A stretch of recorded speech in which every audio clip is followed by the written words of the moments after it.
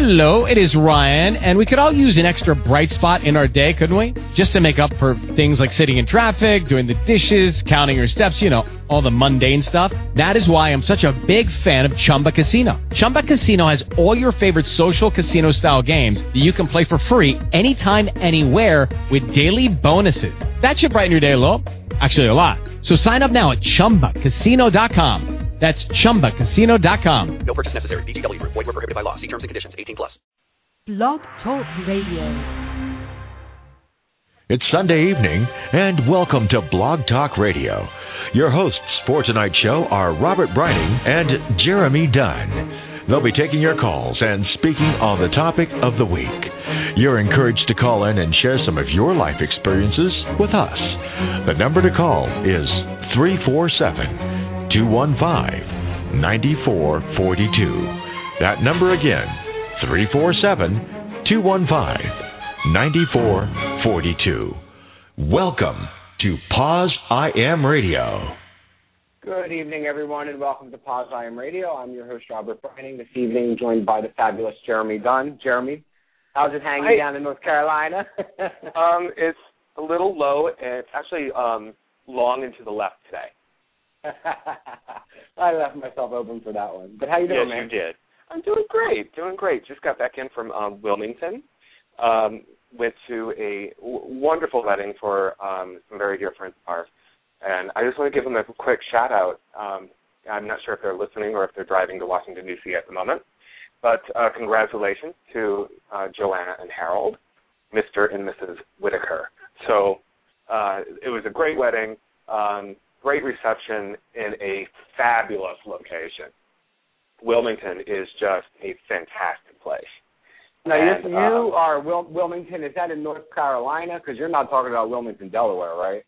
No. I'm talking about Wilmington, North Carolina. Okay, because you said fabulous, and I was like, he ain't talking about Wilmington, Delaware. No offense to Wilmington. I lived in Newark, so I know that for me that area is just not my favorite. But no offense to people who live there. Yeah, no offense to anybody in Delaware. So sorry. No, Wilmington is right on the coast, and we were probably 10 minutes from Wrightsville Beach. So it was fantastic.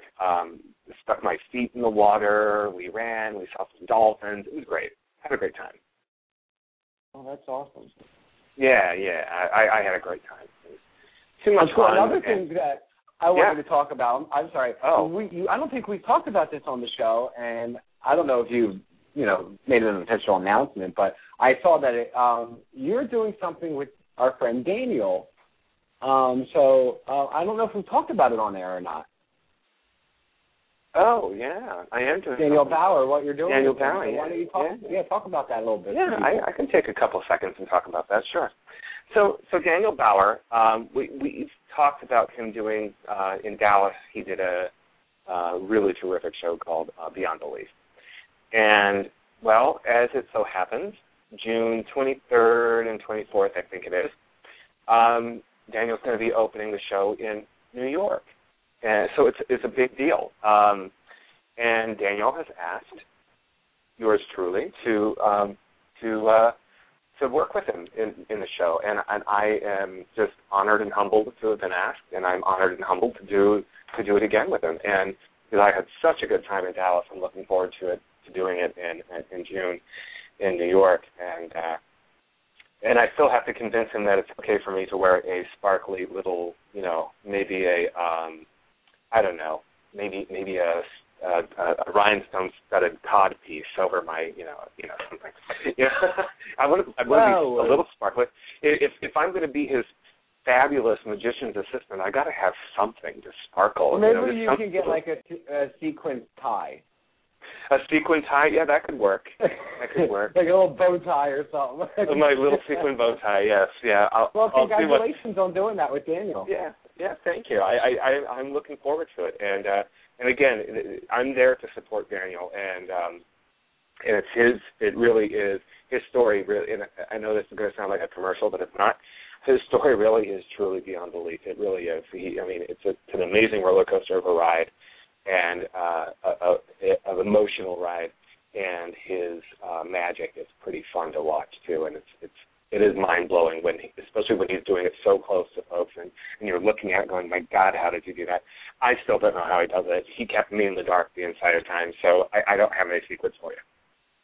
Yeah, I mean, I saw it, for the first time in Dallas, too, and I thought it was beyond belief. It was amazing. It was absolutely amazing, and it's when it's coming out in June in New York. It's going to, right? Is that when the debut is in New York in June? Yep, in June 23rd and 24th. So as it comes closer, we'll obviously talk about it more. We're going to be plugging it a lot, so you go out there and see it if you're in the New York area, because it is absolutely beyond belief. I got to say something. We get these little side projects that come up like this. I'm beginning to feel like Regis and Kathy Lee or Regis and Kelly. Right? Because they have their show and then they do these little side projects. Thank God we don't have children. Otherwise, we'd be talking about them for for 10 minutes. Or we don't have a producer Gilman. Right. Gilman, whatever his name is. But anyway, no, it's. I'm looking forward to stepping out onto a New York stage again. It's going to be a lot of fun. Yeah, I think it'll be exciting, and if I can make it up there, me and Joe, we're going to try to come up and check it out. You got it. Hopefully that'll work out for us. If not, I'm sure we'll see the show eventually. I'm sure we'll find a way to bring it to Philly. Yeah, there's 3 shows, 1 on Friday night and then 2 on Saturday. So there's plenty of time to get out there and take a look at it. Yeah, so we'll definitely give you more information for that as it gets closer. So as we get closer. Look forward to that.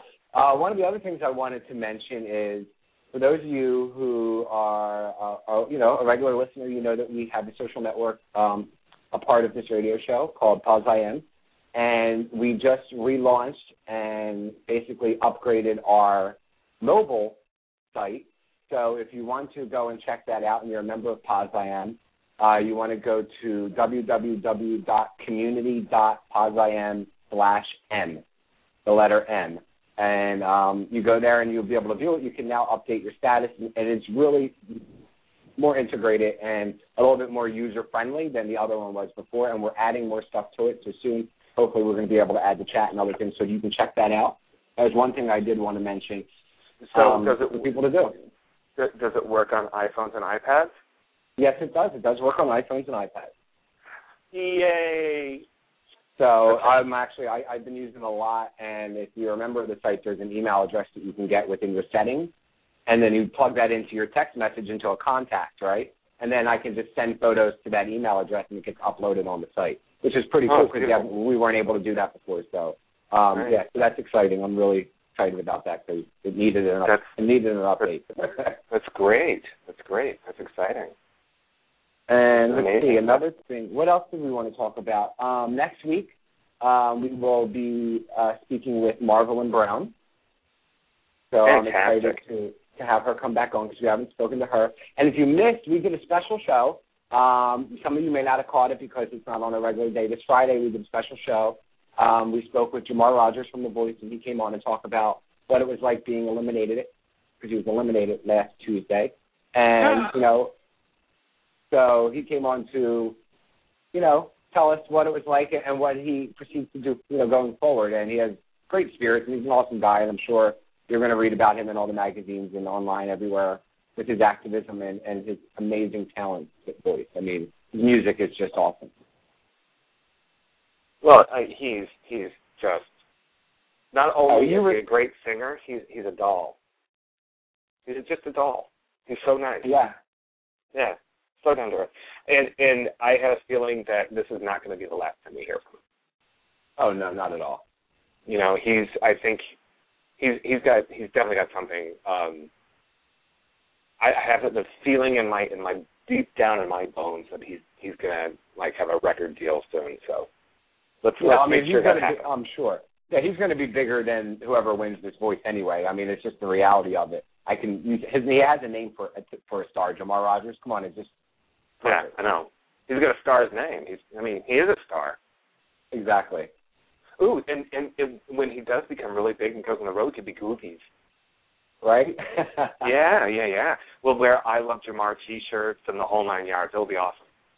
Yeah, it was really cool. We got a lot of people listening, who were fans of them online from Twitter and stuff like that. So I really appreciate them all tuning in and giving love to Jamar, because it was really cool that he was able to spend time. And the cool part about it was he did the interview with us on Friday, and then they showed his Ellen episode on Friday afternoon at 3, right after the show. So that was kind of cool. That rocks. That just rocks. So who do we have on tonight? Tonight, I think it's someone who's equally as adorable, right? Yes, absolutely.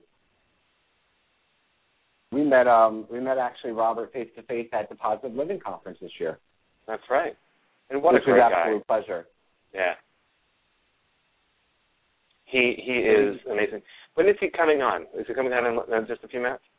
Yeah, he'll be joining us shortly. Okay. I don't see him on there yet. So. Yes. Okay. Cool. But he's going to come on and he's going to talk about HIV criminalization and what it was like for him to have to deal with that and still possibly deal with that as today.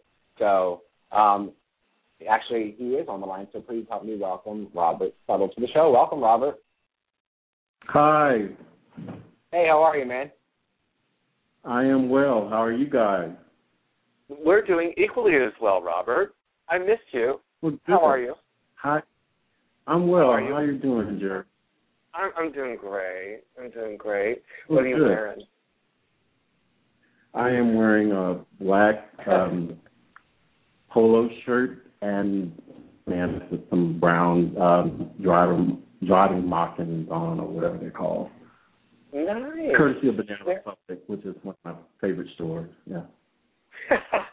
Excellent. Yay. Okay. Now that we got that out of the way. Yes. Are you getting some feedback from Robert? Jeremy? All that stuff. I'm sorry? What? Jeremy, are you getting some feedback from Robert? It sounds like you have an echo. I am not. Oh, okay. Maybe it's just me then. I think it is. A lot of it is just you, Robert. So, Robert, how is everything going? Oh, wait, stop. Hold on. I have to, because there are two Roberts on the line. Robert Brining, I'm going to call you Bobby B. Okay. Okay. And then we can just call him Robert. And him Robert. That way, because it will be confusing for me, who's not a Robert. So we have Bobby B and Robert Suttle. All right. We have the same name, yeah, so that couldn't be confusing. Yes, it can be very confusing. So, especially when it's me saying, so Robert, tell us about, So Bobby B and Robert, now we are covered and we can go and see. Let's go. Let's do it. So Robert, tell us, start us off with when you were diagnosed. What made you go get tested? What was that? What was your situation like when that happened? Okay.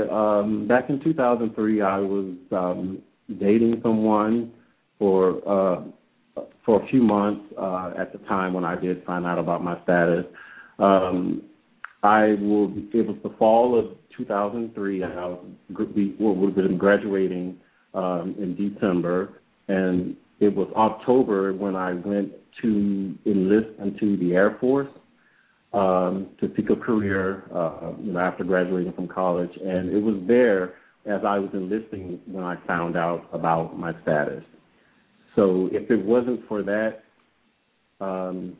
experience of enlisting, I'm not sure how I would have found out, because I've always been healthy up to that time and never been hospitalized. So, I didn't feel like I had anything to be concerned about concerning my health. I see. So when the doctor told you, what were the thoughts that you had? I remember just kind of being numb, just in this zone, because this was something that I did not expect to happen, did not see it. HIV/AIDS was not something that was in my life or in my world at that time, even though it's been around for at that time at least 20 plus years. But even then, I didn't really know anything about it. I never knew anyone that had HIV.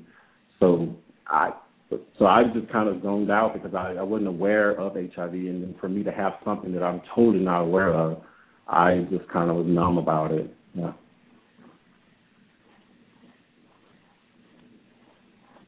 I see.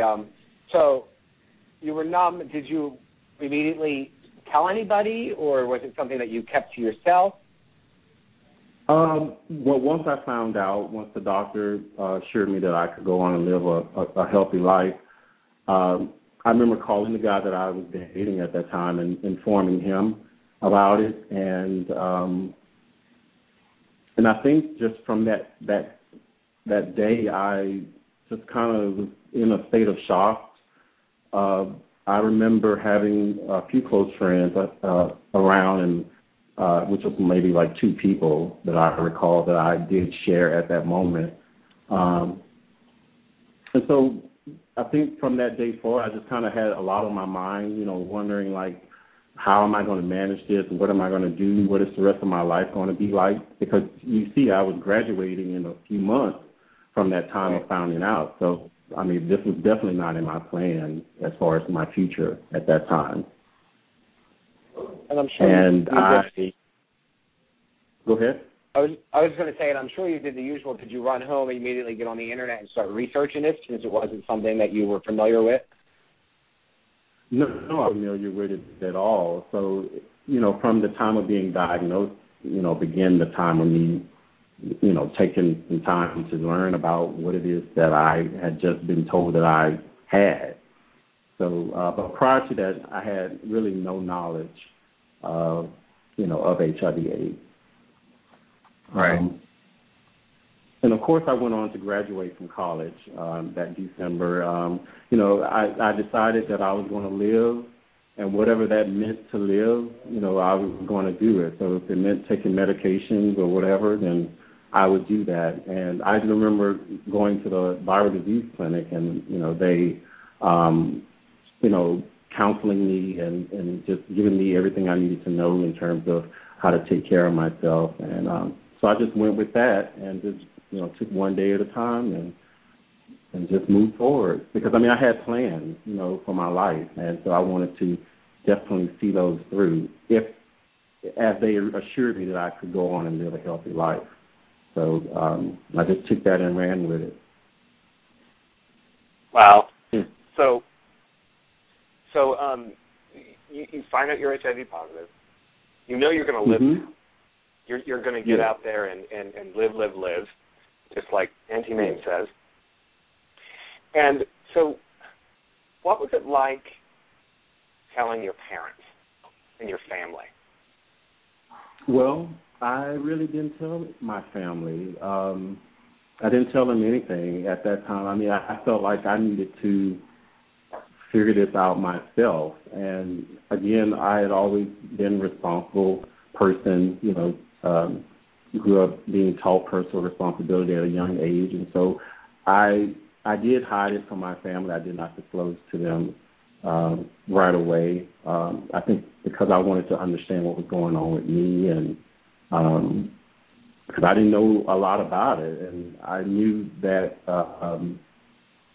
because I was gay, I wasn't even about my sexuality either. So, those things were always kept private. So you had a double whammy here. Sure. You were in the closet for being gay, and you were in the closet for being HIV positive. That's a lot of stress on somebody. Even at that time, I wasn't even comfortable with my sexuality. I hadn't come to terms with it. So all this new stuff happening all at once, graduating, I'm gay, but I'm not out, and then here it is now, I'm HIV positive, and what's going on? This is before I'm 25 even, so, it was just a lot. So how did you handle all of that? That, to me, quite honestly, I think graduation, hiding in your... Yeah, go ahead, I'm sorry.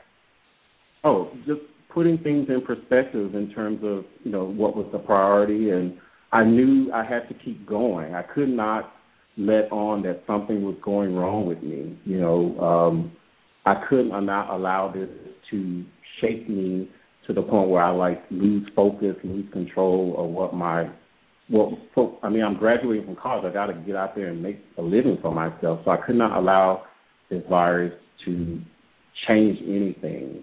And as far as my sexuality, I mean, again, keeping, never showing that there is anything wrong, because I've always been responsible. My folks know that about me, and not saying that I rarely made mistakes, but I've always been responsible. So whatever was going on, I could handle it, and I did.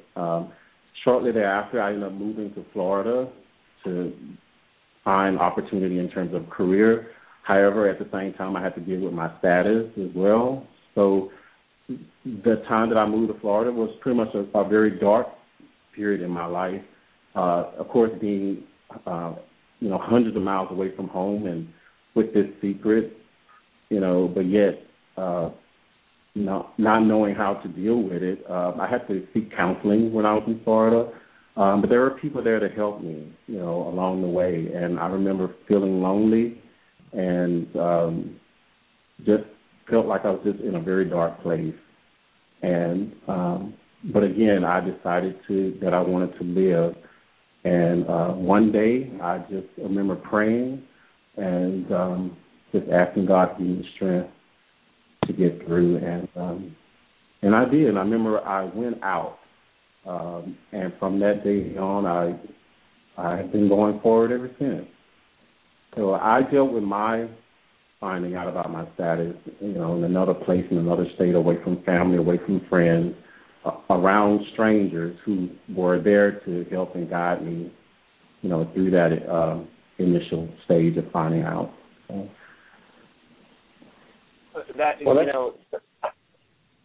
Sorry. Go ahead. Bobby? Yeah, Jeremy. I wasn't saying anything. Oh, no. I honestly think it's Skype. I think there's a bit of a delay between all of this. So it's our technical issue. We'll have to get over it. It's our issue. But so how old are you now, Robert? I am 33, and okay. I think I was 23 when I found out, so almost 10 years. Yeah. Wow. So I'm assuming that you have a good support network around you today. Friends. Well, yeah, I think so today, yes. Through the years, it's been pretty tough, coming from being just me finding out and knowing and sharing with the few friends that I did have, and up to this point now, and with, closure of, going through the experience of, being criminalized and, everything coming out in the open. Now I feel more liberated. And as a result, yes, I have gained quite a great support from friends and some family. Yeah. Great. Well, one of the big reasons we want you to come on is because we know you're heavily involved with HIV criminalization and putting an end to it, and the crazy laws and fighting it. You were a victim of it. Can you share a little bit about that experience with us and the audience? Yes. Well, of course, after being diagnosed and fast forwarding 5 years, which now is, 2008, at the end of 2007, I was out with some friends for a New Year's Eve, outing, and I met someone through those mutual friends that I did not know very well, and we ended up going, to his place because it was late at night after being out and about, and we ended up having sex that night, and we continued to have a relationship. It was very shortly. I'd say it was a contentious relationship, so we really didn't know each other very well, and we didn't quite get along that well either. But I think the only thing in common was that our relationship was somewhat sexual, and after we broke up, he pressed charges against me because he later discovered that I was HIV positive, and so which was not a good time to bring that up, considering that we had just broken up, and so that was, I would say, his way of getting me for us ending our relationship. That story is very sort of complicated because there was a third party involved as how this all unfolded or how it happened. So I, to not confuse things, I can only share so much with that because there's things about that situation that have not really been talked about very much. So to kind of keep things, to protect him, I guess, in a way, because in some way I feel sort of embarrassed by some of the things that were said and done. But, and that's okay. We can talk about whatever you're comfortable with. We're not going to, pry. But that's the gist of my situation, that I was involved with someone and we broke up, and they pressed charges against me. And at that time, I was actually working in the legal field, which ironically I've never imagined I would find myself on the other side of the law, being criminalized. So that was that. So 2003, I'm diagnosed. 2008, I am facing charges for failure to disclose my status, where the charge in the state of Louisiana is called the intentional exposure to the AIDS virus. And can you repeat that one more time? I'm sorry, I missed the first part of was it a potential exposure or intentional exposure? Intentional exposure. Intentional, okay. Yes.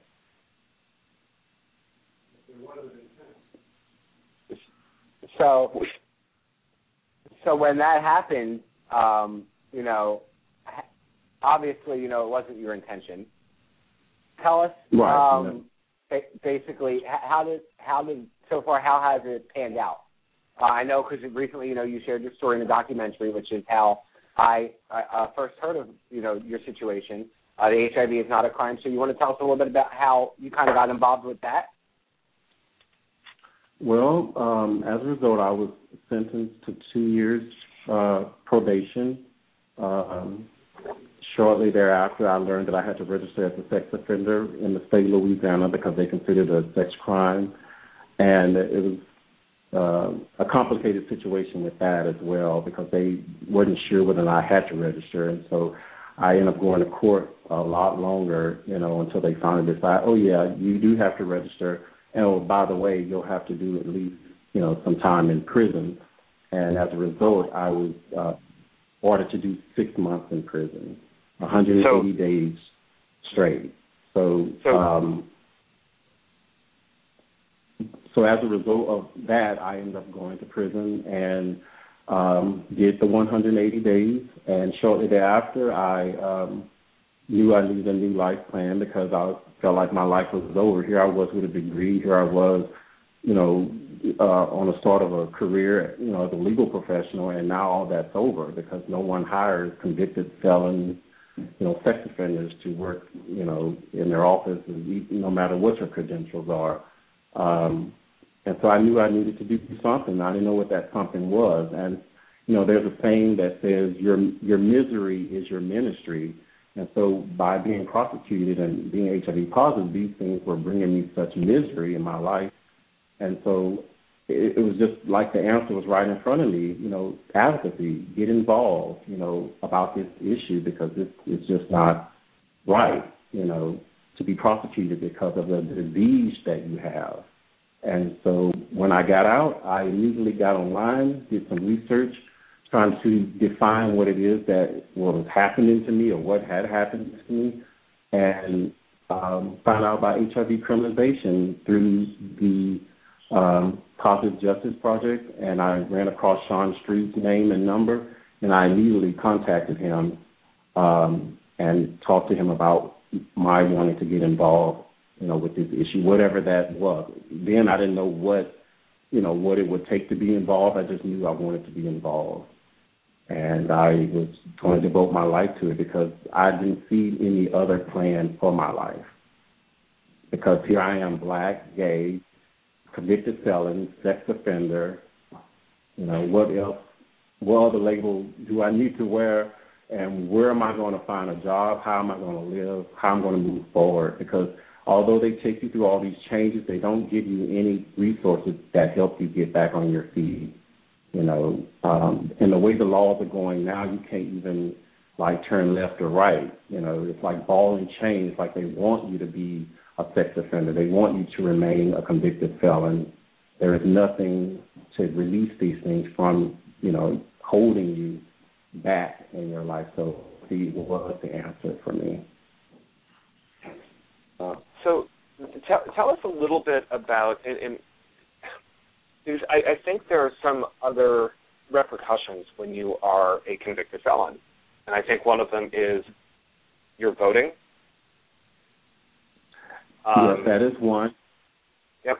So what are the others? The other things that when you have been convicted, that you can't do anymore as a citizen?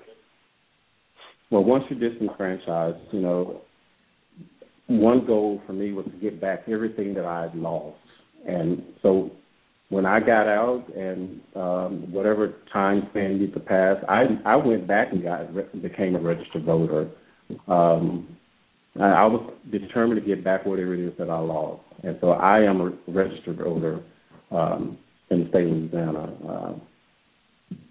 And as a result of being a sex offender, housing is there's restrictions on housing. You can't get public assistance, or that sex offender, they label you all together with child molesters or rapists. So if someone sees you as a sex offender, they don't know. We're not classified differently. We're all just thrown together, on the registry, and so that limits kind of where you can live in terms of schools and parks and everything. And when you're registering, you have to send out community notifications. Your face goes in the paper. In the state of Louisiana, I was required to have the word sex offender on my driver's license. And so, there are some hardships there. Having to put out your license in public. In terms of finding a job, if you're on the registry, it's your employer. So what employer wants to list a sex offender on their, or have their name on their sex offender registry? So there are some hardships. But sex offenders have to live. If they're human, they have to live in this country. And I think that those laws need to be reformed. Because how do you expect these people to live? You can't kill them, and you can't keep them in prison because prisons are overcrowding. And so, our justice system definitely needs a total overhaul. Wow. So tell us a little. I'm sorry. Tell us a little bit about the documentary that you're working on with Sean, or that you were involved with Sean. Yes, the documentary HIV is Not a Crime. It debuted on World AIDS Day last year in December 1st. And it is a documentary that tells tells my story, and it also shares the stories of Malik and Nick Rhodes. We're three people that live in three different parts of the country, from different backgrounds, sharing, our story or our experience. I think it's a great tool because it shows three different people. It's not just any particular type of person or class of people or whatever. Nick's from Iowa. I'm from Louisiana. Malik is from, South Carolina. So I just love it because it tells a story in different perspectives. And so people who, can identify with at least somebody there. And we've also interviewed other people as well. And so soon you'll see and hear their stories as well. Some people with great backgrounds, that have great jobs and careers, and they seem to have lost everything or their lives have been changed simply because they're HIV positive, and they got caught up in a situation with someone that has, went press charges against them, and now their lives have changed. We're not talking about career criminals here. We're talking about ordinary people who just happen to be HIV positive. It can happen to any of us, and that's why it's so very important that people living with HIV/AIDS, please, take heed to this, because this could be you. It could be you. And if you're not strong enough to deal with just being HIV positive, then, being prosecuted, you're not going to last. You're not going to stand. So you've got to find out and educate yourself about the laws in your state and learn about this issue so that you or someone else that you know will not have to go through this. So just a quick question, Robert. What do you think are the challenges that people face in overturning these laws and getting legislature to hear us out? What's some of the challenges that you might have come across? Well, some of the challenges is, one, stigma. We all know that, and I'm still learning about the HIV/AIDS epidemic myself in terms of how it has affected our country, the history of it, and what people's perceptions of it. So stigma definitely is one. People are so fearful of HIV/AIDS. It's insane. It's insane. And so as a result of that, they're reluctant to want to change laws or reluctant to want to change policies, around this because, everyone thinks that, you're going to kill someone or you're attempting to kill someone, someone's going to die or, so definitely the stigma and just the reluctancy of wanting to change laws, and because they feel like a person that's infected and that's going around having sex with other people are really harming. We're harming society. We're trying to infect society, and they're not looking at the science. They're just going based on fear and ignorance. And I think another people don't want to talk about it. They don't want to talk about it. And I agree. And the part I love about the documentary that you were involved with is that it humanizes HIV criminalization. Because if you're a normal person who isn't involved maybe or doesn't know somebody who's living with HIV or involved in activism, you're really not educated on it. So you rely on the media. And if you rely on the media, they demonize people living with HIV, and they make us seem like, you said, like we're these big monsters trying to infect people. And I think that's what makes this documentary amazing, is that it humanizes it and it puts a face to it and lets you see who it's really affecting, these laws that need to be changed. And if you haven't seen the video, we want you to go to YouTube or Google and type in HIV is not a crime. It'll come up. You can, check it out.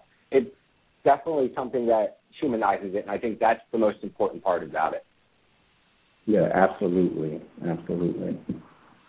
And, wow. So, go ahead, Jeremy. No, go ahead. Bobby B. I was going to say, I'm not Bobby B. So I was going to say, you are now, involved with trying to help change these laws. What are you doing now? Because you're involved with the Positive Justice Project, right? That's the name, correct? Yeah, I'm a part of the working group. That's the group I started with to learn more about, the issue and just to see what their progress was, towards, dealing with the issue. They're more so dealing with policy of it, whereas now I'm involved with the SERO Project, which is an organization that I work with along with Sean Strew. And what we're doing is more so grassroots in terms of really reaching out to those people whose lives have been impacted by this and helping them to navigate and to understand, this experience. And two is to educate community service, community forums and in terms of service, to educate people about this, because we're finding out that we need to educate the AIDS service organization community as well as the gay community, because those are the two communities that are really, have people that are HIV positive, a large population, but yet those communities are not really trying to rally around this issue. They're not talking about it. They don't want to talk about it because a lot of people feel, I guess, they're being responsible enough, and so they're not having that talk. But we're having to really, reach out to those areas and really educate them about this issue and show them what's really going on, because this is not really talked about so much in the media except to expose someone for transmitting. But we really try to get in there and really give people examples and show them what the laws are saying and how these things are really impacting people. And so reaching out to those people who've been affected and helping them, doing community forums and, educating society. We're also getting documentation from different counties, states that have had numbers of prosecutions or arrests in this situations. And so those are just some of the things that are areas that we're working in right now. And so far, so good. Together, it's very important. I think that it's important work. Going. Go ahead. I just wanted to say that I thought that it was really important work what you guys are doing, and because I know you were going in front of it's Congress, correct? That you were in front of, that you were speaking and sharing your story about it, change the laws. I think I saw a video. Congress, but the United Nations Programme Coordinating Board. It's fortunate enough to be able to go over. Nick Rhodes went, as well as Sean Struve, and we were able to speak before the body of delegates there in Geneva, Switzerland, and shared our stories for the first time. So that was very impactful and powerful, and we got a good response from that by sharing. And then, fortunately, I was able to go to Oslo, Norway for HIV High Level Policy Consultation there in Oslo, Norway, and to share my story, where the UNAIDS AIDS Director, Michelle Sidibé, was very shocked by, our personal experiences, and he, voiced how he really wanted to, try to do something to help stop this. But he was very shocked by it, and so were other people. Other people are so shocked that this is happening in the U.S. I mean, they're like, wow. And when you tell them, you have to register as a sex offender and so on and so forth, I mean, they just think that's just awful. Yeah. Well, I agree. Really quick, we are down to just about our last 15 minutes of the show, and I wanted to make sure that we had some of the guests who are listening in had the opportunity to call in. And if you'd like to ask Robert a question, or you have a comment for Robert, please do so at 347-215-9442. Make sure that you hit option number 1 so that you are brought into the queue. And we actually do have somebody on the line who would like to speak with you, Robert. So we're going to bring them on really quick. Area code 918, you are on the air with Robert. Hey, guys, it's Carrie. Oh, hey, Carrie. Hey, Carrie. Hello, the chat room's getting heated. I figured I better call in. I just have a comment and a question. My comment is that I think we do need to figure out some way to get the sex offender name off of the label. You don't need to be labeled as a sex offender. I think it should be something else, because in our nation, or whatever you want to call it, sex offender is known as like child molesters. So that's just another label, another stab on your back for like a man, like as for you, like a gay man and a man with HIV, that's 2, and then a sex offender, that's terrible. And if you do happen to go back to jail and you're labeled a sex offender, they're going to want to beat the crap out of you, because they're going to just automatically think you're a child molester. But as for the people that intentionally do give this to other people, or do it and don't tell people, then yes, they need to be labeled something, but it needs to be labeled something else. What do you think about that? So, Gary, do you mind if we take your question off the air? I don't mind. Okay, thanks. Okay, Robert. Yes. So what do you think about Carrie's question about the whole intentional being labeled something different than a sex offender? Well, honestly, I don't think there should be a label. I mean, this is not a criminal issue. This is more of a public health issue. And I think that if we want to label people sex offenders, then we need to, people that are walking around with other STDs should be labeled. And we know that's not going to happen. Society is not going to allow themselves to be labeled sex offenders for having gonorrhea or chlamydia or whatever. I don't think there should be a label. However, as I said, it's not a criminal issue. This is more of a public health issue. But know that people who are HIV positive that may find themselves in loving relationships or on some level or another, they're not trying to infect other people. It is very difficult to disclose your status because society does not give us the liberty to do that. And what I mean is the stigma is so great. How could anyone feel comfortable with disclosing that information freely and comfortably and safe? Because you don't know what type of situation you're going to find yourself in, whether it be a violent situation or something that definitely could take your life out. And the stigma is so great that if we want people to disclose easily, then we need to start embracing the fact that HIV/AIDS exists in this world, in this country, around us. We need to start acknowledging that and stop demonizing it, because it's just like any other health disease out there that is treatable, that is manageable. People who are HIV positive that are having sex, they can have sex. They can do it healthy in a protective way and not be demonized for wanting to have sex with someone. There are people out there who do embrace people who are HIV positive that don't have a problem with them being HIV positive and that will have sex with them. You can't deny a human being the right to have sex regardless of whatever health state they're in.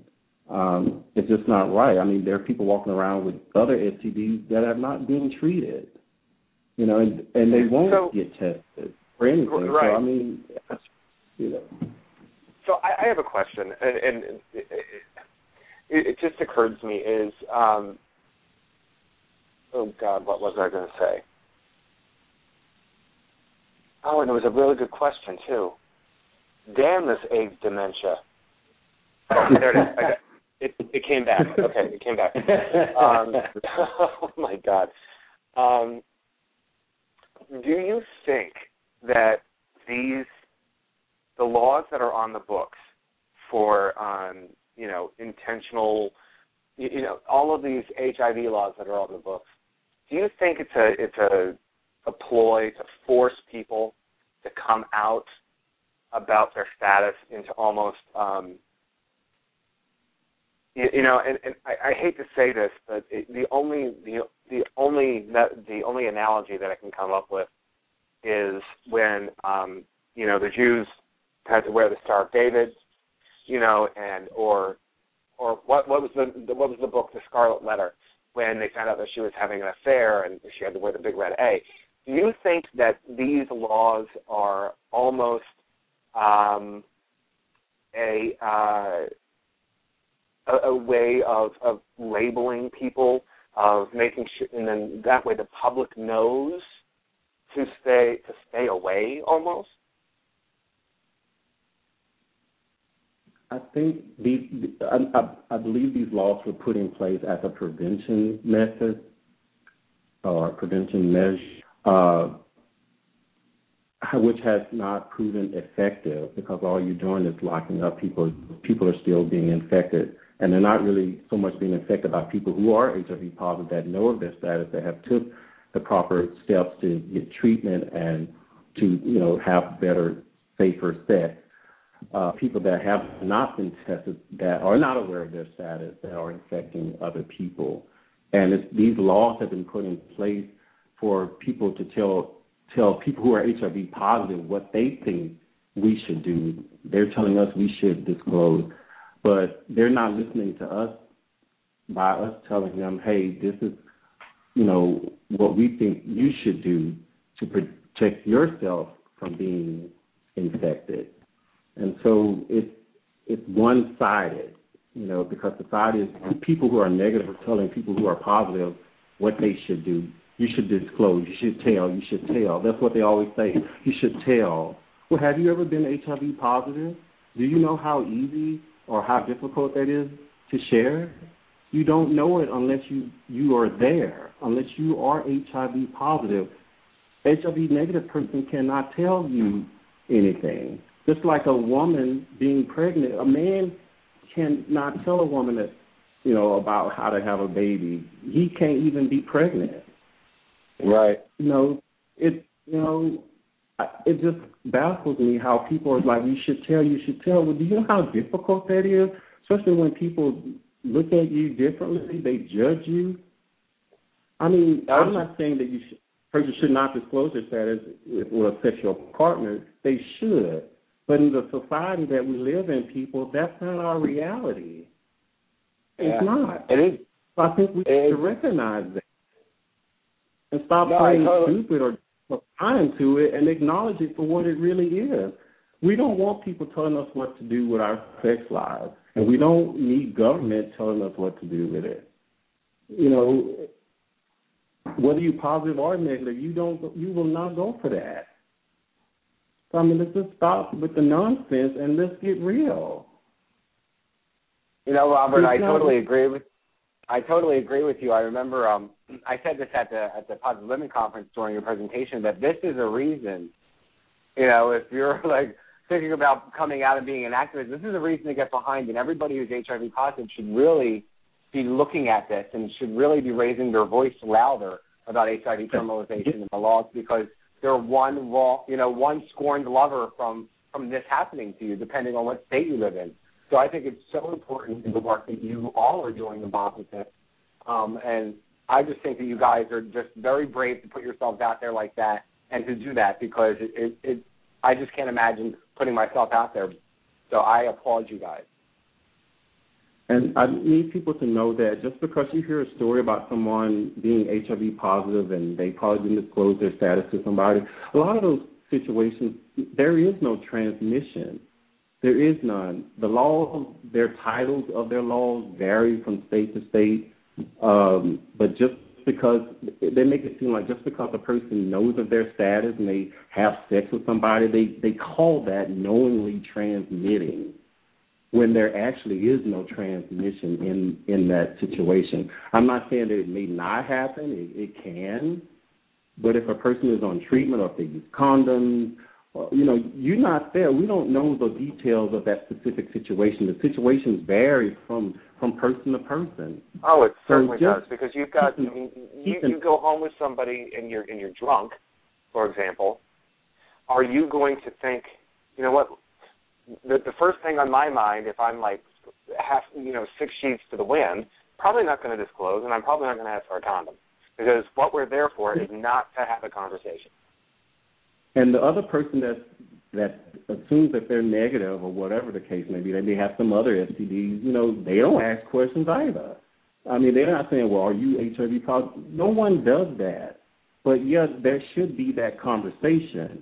It needs to happen, but it's not happening. And that's the thing that I'm saying, people, let's wake up and let's just be honest about how we have sex.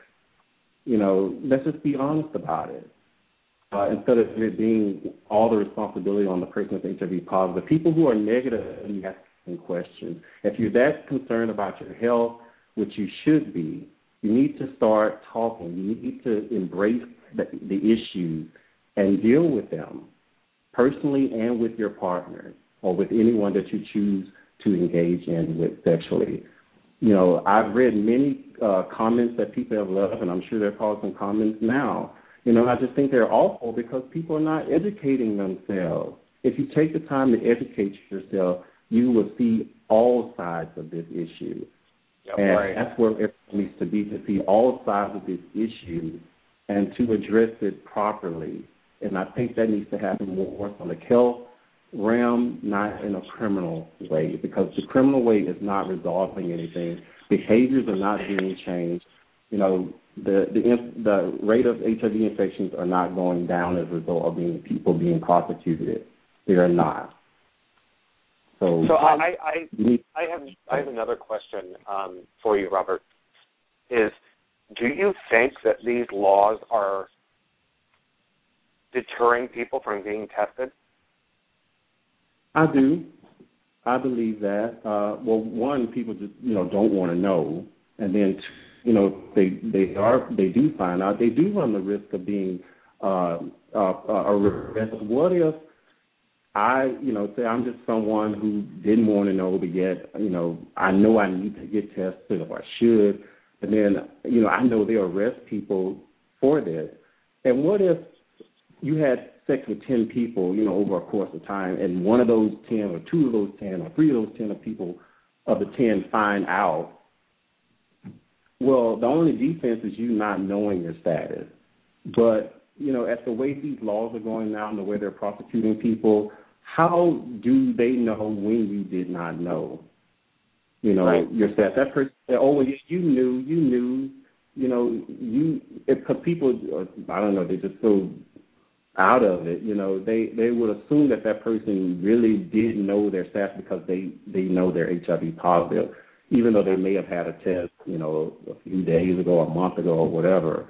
But the laws don't care. They don't care. They're just trying to arrest the prosecutors. They're trying to prosecute. They don't really care about the details, whether you used a condom, if you didn't use a condom. It's all about the fact that you did not disclose. There's incidents where people have used condoms, had an undetectable viral load, and still got prosecuted. They didn't transmit the virus or anything. They did not disclose, but yet they took the proper measures to protect not only themselves, but the other person as well. And they still got prosecuted and still got, years, of sentencing and sex offender registration. What type of sense is that? Yeah. Behind a disease. No, you're right. Let's just be real and educate ourselves and get the facts, people. Get the facts. Learn for yourself and stop going on what somebody else is saying and off the fear and ignorance of people who don't care. The people that make these laws, they don't care about preventing anything. They're all trying to keep jobs and do what they think is best in the public safety, but no one knows best but you as a citizen in this country what's best for you. And it's time we pull together and, and take charge to do those things that are right by us as citizens and not have laws that impact not only our own lives but other people, for the worst. It's just not good policy. It's not. Wow. Well, I think that you're absolutely right. People need to get educated and not be afraid, especially afraid of all this, because we need to change this. It needs to be changed. So if you're living with HIV, you need to start speaking up. You need to get more involved in this. And where can people go to get the updated information on maybe their state, on the laws there? Well, one, they could go to the Positive Justice Project. There's lots of information out there on their website. I don't know their the website by heart, but just type in Positive Justice Project and you will stumble upon that information. I definitely encourage you to go to the SERO Project.org, which is my organization that I work with along with Sean Struve.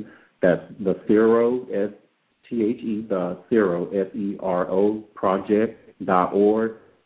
And you'll see our website there that we have information there. And again, feel free to email us, seroproject@gmail.com, and you would get either myself or a message from Sean. We'd be glad to share information with you, with anyone, and to do community forums in your area. So we're out there, reach out to us, and we'll be doing things in New York. We're having a community forum co-sponsoring with the Queerocracy as well as the Positive Justice Project, and that event is May 24th from 6 p.m. to 9 at the LGBT Center. You can Google that and find that information. Of course, it'll also be on our website. You can like our Facebook page, the SERO Project. And also there's going to be some forums in Miami as well as Tampa in June. June 5th, I think, is in Tampa, and June 6th is in Florida. Hey, Robert, I hate to do this too, but we are down to our last 20 seconds. Okay. So we want to thank you for... Yeah, we want to thank you for coming on, Robert, and sharing your story and talking about this important topic. And we wish you do well, and thank you for all your work. Thank you, and thank you guys for what you're doing. Oh, we're glad to be here for you, Robert. Thank you so much. Have a good night. All right, good night, you all. Good night. Folks, thanks for joining us. Remember, more information on our guest, Robert Suttle, go to the SEROproject.org. More information on Jeremy Dunn, go to positivelyspeaking.com. More information on myself and the show, you can go to posim.com. Thank you all for tuning in. Join us next Sunday when we speak to Marvelyn Brown, the author of The Naked Truth. Jeremy, have a great night. You too. Take care. Have a great week. With Lucky Land Slots, you can get lucky just about anywhere. Dearly beloved, we are gathered here today to... Has anyone seen the bride and groom? Sorry, we're here. We were getting lucky in the limo and we lost track of time. No, Lucky Land Casino, with cash prizes that add up quicker than a guest registry. In that case, I pronounce you lucky. Play for free at LuckyLandSlots.com. Daily bonuses are waiting. No purchase necessary. Void where prohibited by law. 18+. Terms and conditions apply. See website for details.